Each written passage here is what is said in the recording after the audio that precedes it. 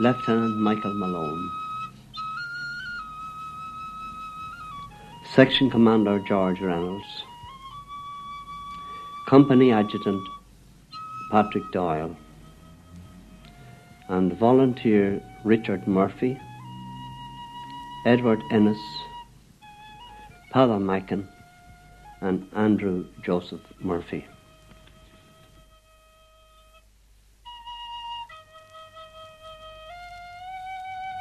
Wednesday, about 6 or 7 o'clock on the Wednesday evening, our ammunition ran out and we had to evacuate. And we tried to get on through to the next unit, but the house was surrounded and we were arrested just going out in the back gate. Paddy Doyle, he's died since. He was first to go out, and I followed him out, and I had a loaded pistol in my pocket, and I was up again a gateway and fired at. So when saw the fella pulling the trigger, I ducked, and the bullet went over my head into a stable gate. There was a doctor inside, attending to wounded soldiers, and he came out, and by him coming out, he saved me getting the second bullet. And of course at night we used to sleep in the bakery when we'd be relieved on sacks, or if we were on at night we were relieved to sleep in the day on the sacks of flour made into beds down in the bakery yard. Well, Commandant De Valera was in complete control of everybody in Boland's and upon the railway line, and he gave strict instructions regarding the taking of any drink from the railway station.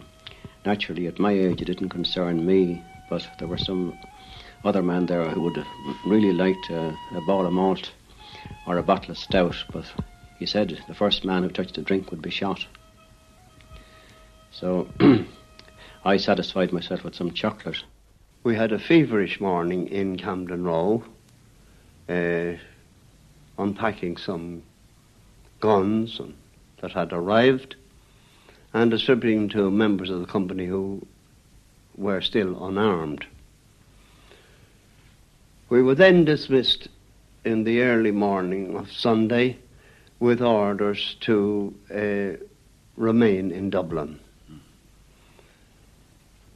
So on Easter Monday morning, about, I think it was about 10 to 10, I received an order to parade at Earlsford Terrace at the corner of Hatch Street near the University building. And the parade was ordered for 10:30. Now, I was a mobiliser of the company, and I had to mobilise a man on my right and on my left. One of these men was Section Commander George Reynolds, who at that time was, his people owned an old Dublin establishment called the Golden Ball. It's a general business. He himself was a silversmith. But I mobilised him anyway on Easter Monday morning, and the return to my own home then, I got my rifle and left the house with my brother and another member of the company who had arrived at the house.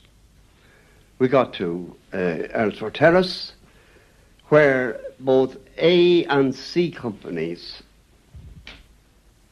of the 3rd Battalion had been ordered to parade. After waiting for some time, I needn't tell you we weren't there at 10:30 at the time, but I'd say in around 11 or so, there was only really a handful of men. But by 11:30 or so, between the two companies, we had I'd say roughly about 60 men. These were under the command of Captain Joe O'Connor and Lieutenant Sean Guilfoyle of A Company. and Captain Simon Donnelly and Lieutenant Michael Malone of C Company. Shortly after 11:30, we marched off in the direction of Mount Street. And just as we got there, a small detachment of the men, mainly those who had bicycles with them, left the main column and went towards Mount Street Bridge under the command of Michael Malone. These were the party which eventually took part in the Battle of Mount Street Bridge. We continued on until we reached Clarence Street, which is now, I think, named Mackin Street. When we got there, we found Commandant De Valera awaiting us.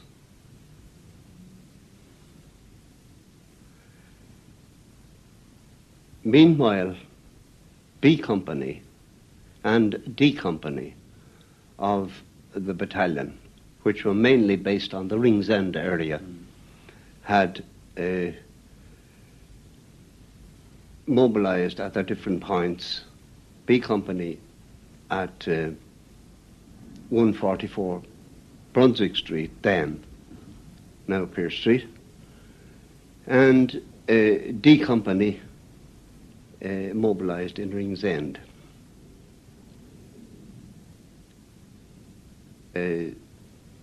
B Company was under the command of Captain Sean McMahon. He later became a Major General. And D Company was under the command of Lieutenant Joe O'Byrne.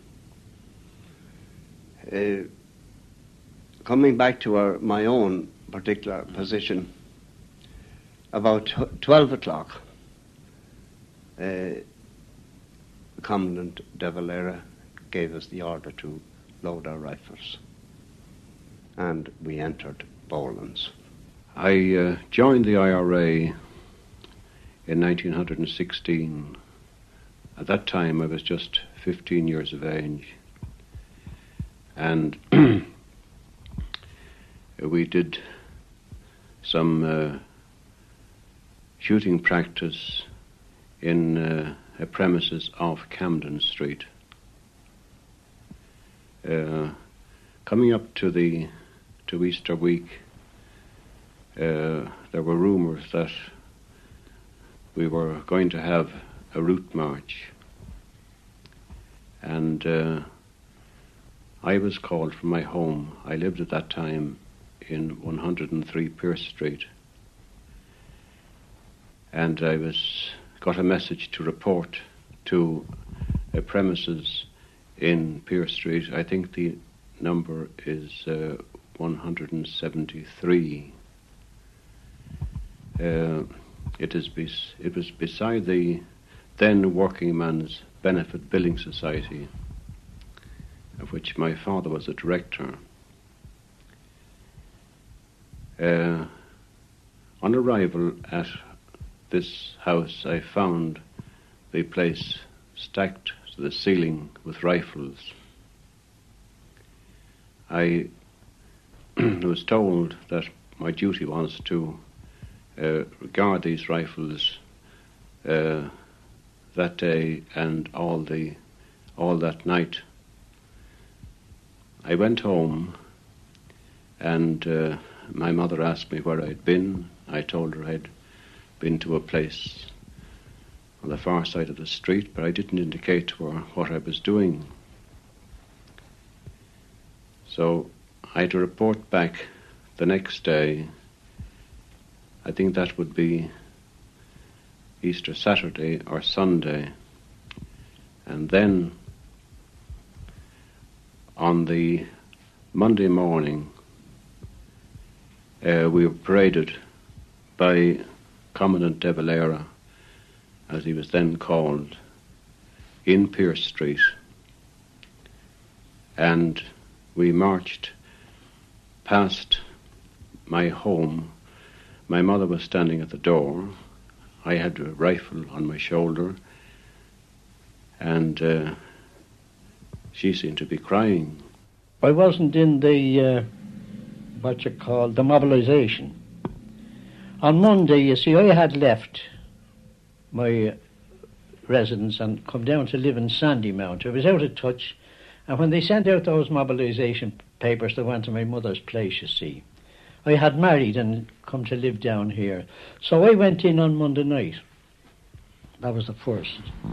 And I was, on Tuesday morning, I was posted in a cottage in Grand Canal Street, along with Henry Byrne.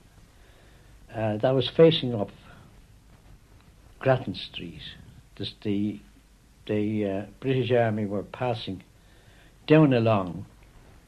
At that time they hadn't got as far as Mount Street Bridge, but we were expecting that they would eventually, and we were covering this Grattan Street up as far as there was a hospital in Mount Street facing down Grattan Street. And I was there for 2 days with Henry Byrne and somebody else. And then I was posted onto the bridge over Clarendon Street that time, that's Pathermackin Street. I posted on the railway bridge, still facing up Grattan Street.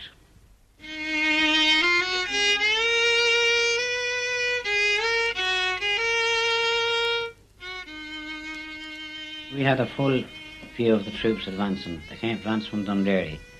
And we had a full view of the troops advancing up North Town Road. They had very little cover. They had to go from garden to garden, over the railing, from garden to garden along the houses. And we couldn't miss them, really. We fired on them from there. Mick Malone was the first to meet them. He was in the house below us. There was only 2 of them there. I can't remember the other man's name now. I'll think of it again. And Malone was killed in that house. And the other fellas, yes, Seamus Grace was his name. He was in 25 North Town Road. He died since. So they had a very severe set. The British troops were badly beaten. There was a couple of hundred of them killed. What was it like? What did you feel like at the time? Well, we just fired away at them. I had a Mauser rifle, only have 1 shooter at a time. You had to load it every time you fired a shot. And it was very severe. I just didn't bother, just kept banging away. Troops would make a rush forward, and of course, fire be opened. They were immediately shot down. Some of them rushed into the houses, came into the houses and came out again, and even some of them were shot on the doorsteps of the houses coming out of it. But that continued for several hours, till the British commanders apparently were getting pretty annoyed about the whole thing, and they eventually, to use the words indeed of the British official dispatch, somewhere about 5 o'clock, they were told they would have to advance at all costs. They then received some more reinforcements, including bombing parties from the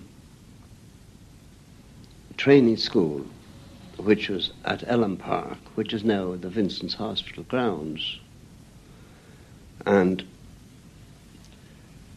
they moved forward. Again, regular hell opened up. The whole thing was deafening. And bullets were flying here, there, and everywhere. But they, somewhere about 7 o'clock, they got imperative orders to take the position. And they moved forward again, and to use their own words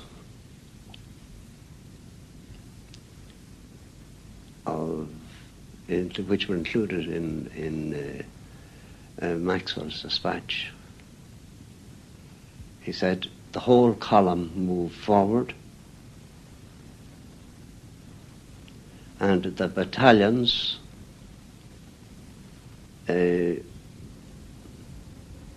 charged in successive waves, and the position was taken. But then he added in the dispatch again, not, I'm sorry to say, or words to that effect, without serious loss.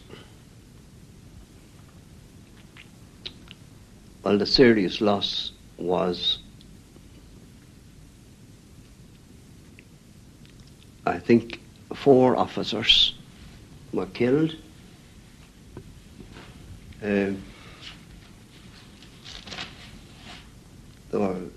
These included, certainly included a battalion commander and a battalion adjutant, and I think there were 14 officers wounded and 216 other ranks were killed or wounded.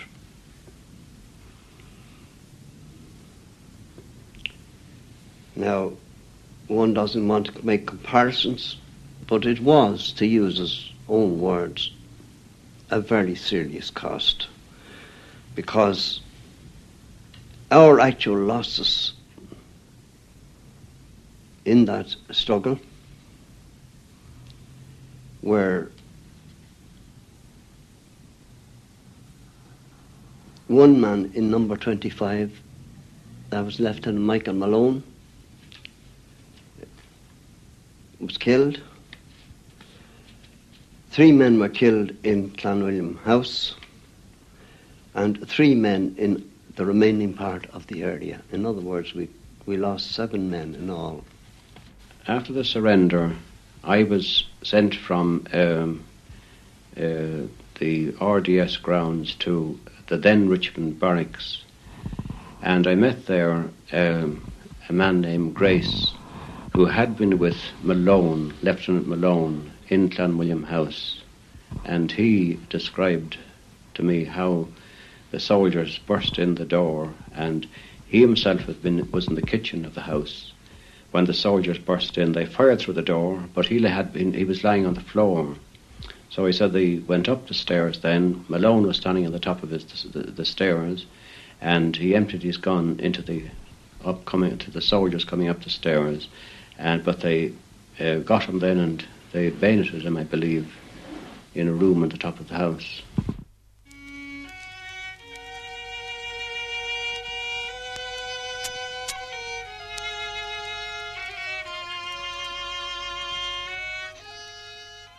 After the fall of Clanwilliam House, the troops then crossed the bridge and come down. That was our first experience of firing. And the firing did come down, Grattan Street. It was obvious that it would do.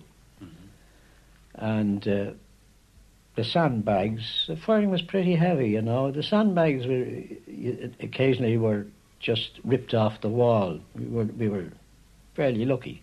Of course, the breastwork was good. But when you'd rise up behind the sandbags, well, you were just taking a chance. But so on there, and after that then, for a couple of days, I was back. Another 2 days in the little house, and by this time all the windows were shot out of that little cottage there, and the walls, pictures on the walls, everything was riddled. I was placed up on the railway line along with some others, and in due course the shooting started, and things developed from there, and we of course had no place to sleep except either in Boland's Mill or under the railway carriages on the line. The food which we were supplied with was very poor indeed. Of course, it was all improvised cooking, potatoes and cheese and that kind of thing.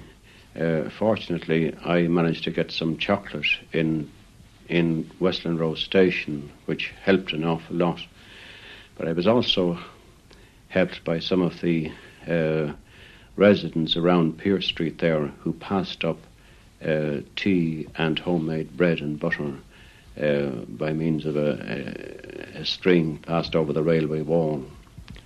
Did you see anyone be actually shot near you? Oh, I did indeed. Saw many men shot there, particularly I remember being on duty behind some sandbags up near Westland Road Station, and there was one of my comrades there having his meal sitting down the railway signals, and he got a bullet through the head. So I mentioned this matter to Commandant De Valera, and I said I believed that the shot had come from Sir Patrick Dunn's hospital. He was incredulous. He said that couldn't happen. He says nobody would fire at us. He says you're not naturally, he says, to fire upon a hospital. So I said you'd better see for yourself. So he got down behind the sandbags, waited for some time, and he asked me for my rifle. So he fired a single shot, and there were no more shooting from that direction at any rate. What was it like to be under fire as a young boy of, say, 15 and a half?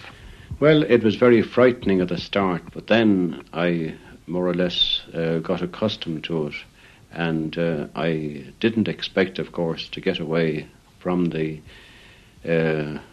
rising alive. I had more or less accepted the fact that I would probably at some stage be killed, because the firing was very intense, and at one stage they used these pom-pom guns to shell the railway carriages, and the noise was dreadful there at times.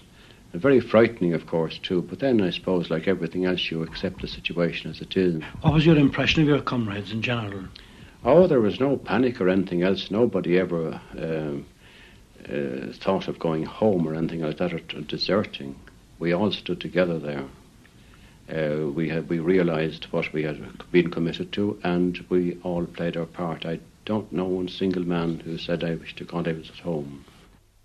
The British forces, after forcing that bridge,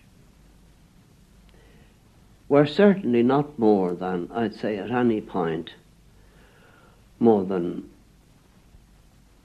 400 to 500 yards away from us. That's close, isn't it? Yes. Well, there was only the one parallel between us. See, we were the next parallel. And as a matter of fact, I myself was in what was then the old dispensary in Grand Canal Street. We had some furniture in the area of the house which we used for raising up the level to the street level, you see. And during the night, when things had died down, when firings had died down, we could actually hear them speaking to one another. So the result was, of course, that they undoubtedly had us sort of contained, but they made no effort to come for us. Tell me, how did you feel during this time yourself? Can you remember your own emotions or feelings? Well, yes and no, in the sense that, as I say, I was a very young fellow, and possibly, I may tell you, and this is not boastful, I hadn't any real fear.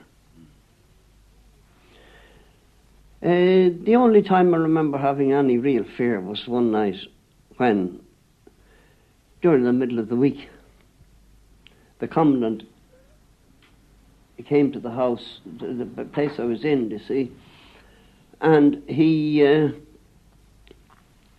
is obviously pretty worn out with anxiety and I suppose responsibility. And I had, at that time, a British military officer, a prisoner, in the house. And we were treating this man quite well in the normal course, and undoubtedly he was very nervous. I don't blame him now, looking back on it. I wouldn't blame him because, of course, he was one amongst many, if you like. Well, there were 4 or 5 of us in this particular house, you see. But we treated him well. And the commandant came to the house one night to get a short rest. And I remember having the prisoner sitting in an old wicker armchair at one side of the room, and Commandant De Valera sitting in an old armchair at the other side of the room, and I felt very responsible.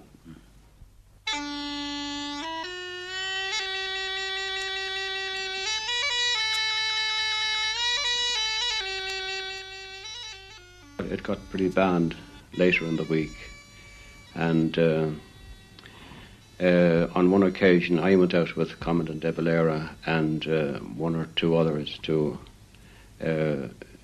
stop the gas works from operating.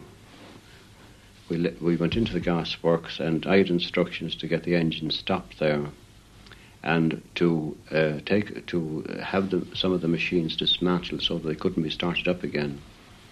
I shan't forget the face of one of the employees there when I went in and told him these engines should be stopped, and he said to me, "Oh, Sonny," he said, "these haven't been stopped for the past 20 years.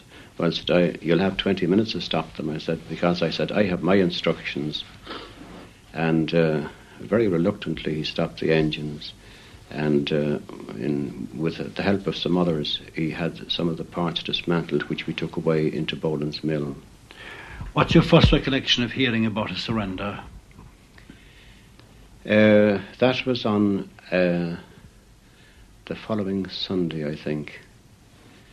And there was a rumour around the place that we were to surrender. And finally, we were all called into the mill, and Commandant De Valera announced the fact that we were trying to negotiate a surrender. We had in the mill at that time a cadet who was taken prisoner off a train coming in from Dunleary, and Commandant De Valera, this cadet and myself went out through the then dispensary at the corner of Grand Canal Street. Now that, of course, place has been demolished, and the present Boland's Mill stands there. But when we got out on the steps, the military opened fire upon us, and we had to rush back into the... We had a white flag, as a matter of fact. Commandant De Valera was holding the white flag, and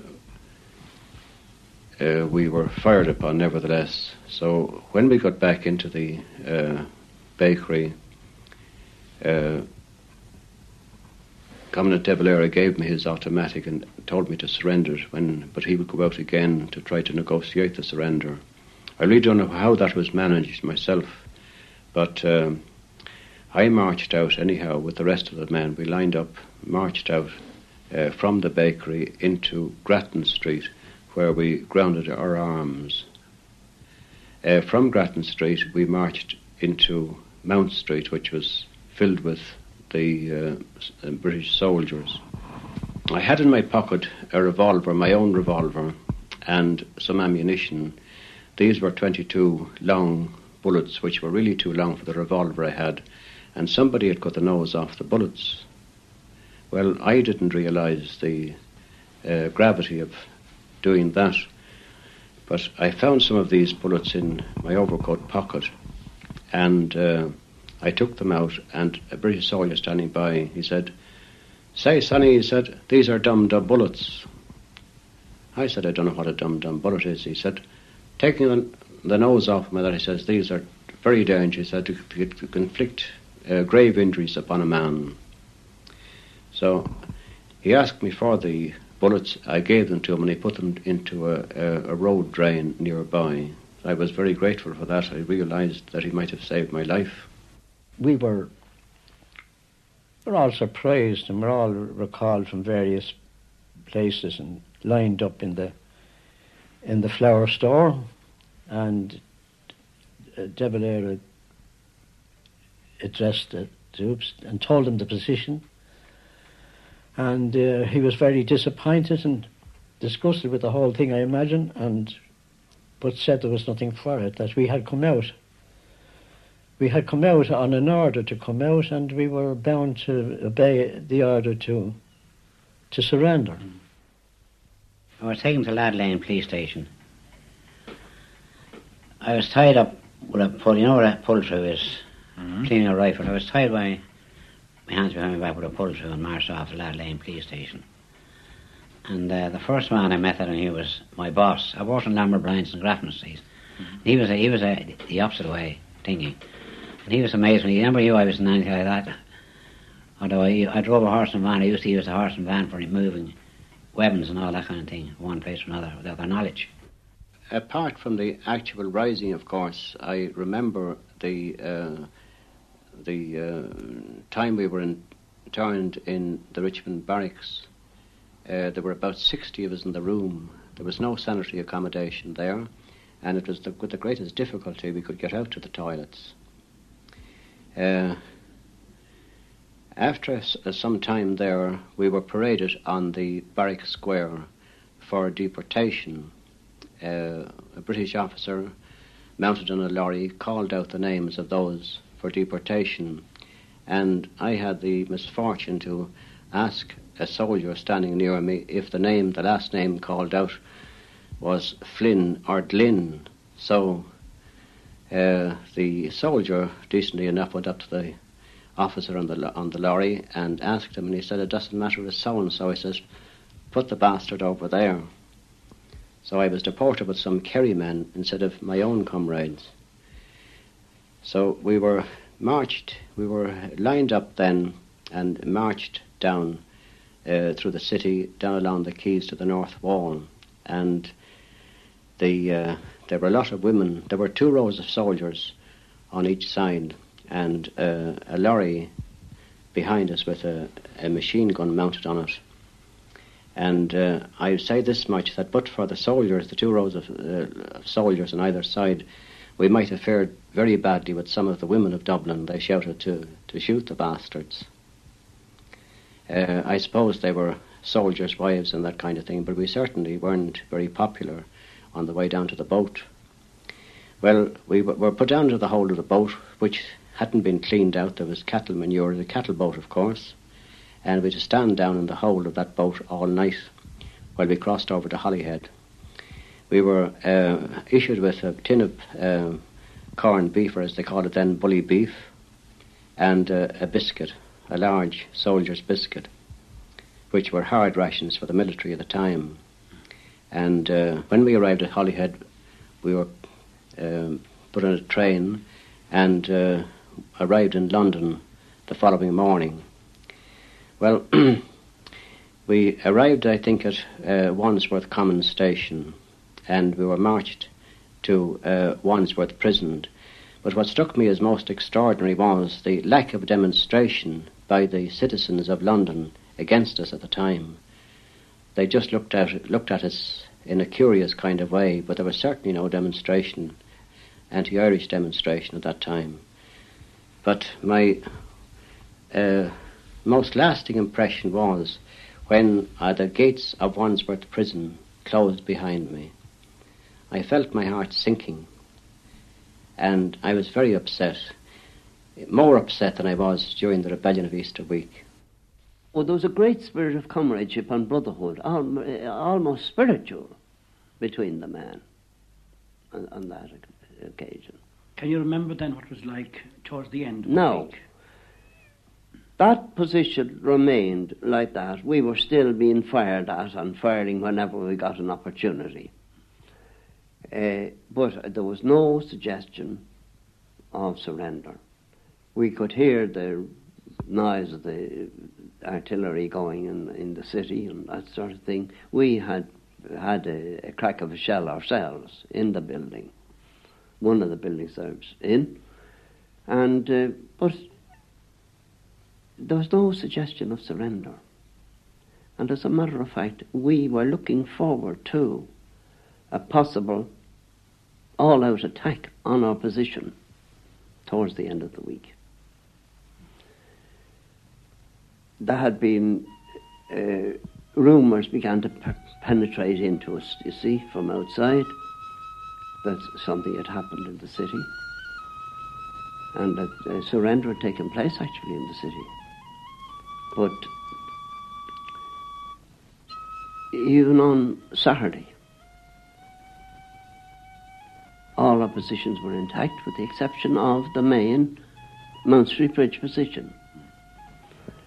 All the positions were being manned in exactly the same fashion, and there were no suggestion. So that when we did get the order that we were going to surrender, there was consternation. As a matter of fact, fellas actually got their rifle to try to smash them, which was rather foolish, by bashing them off the ground and this class of thing. But discipline prevailed in the long run. And our group marched out. The remnants of it anyway marched out just the same as we had marched in military array. Put it that way.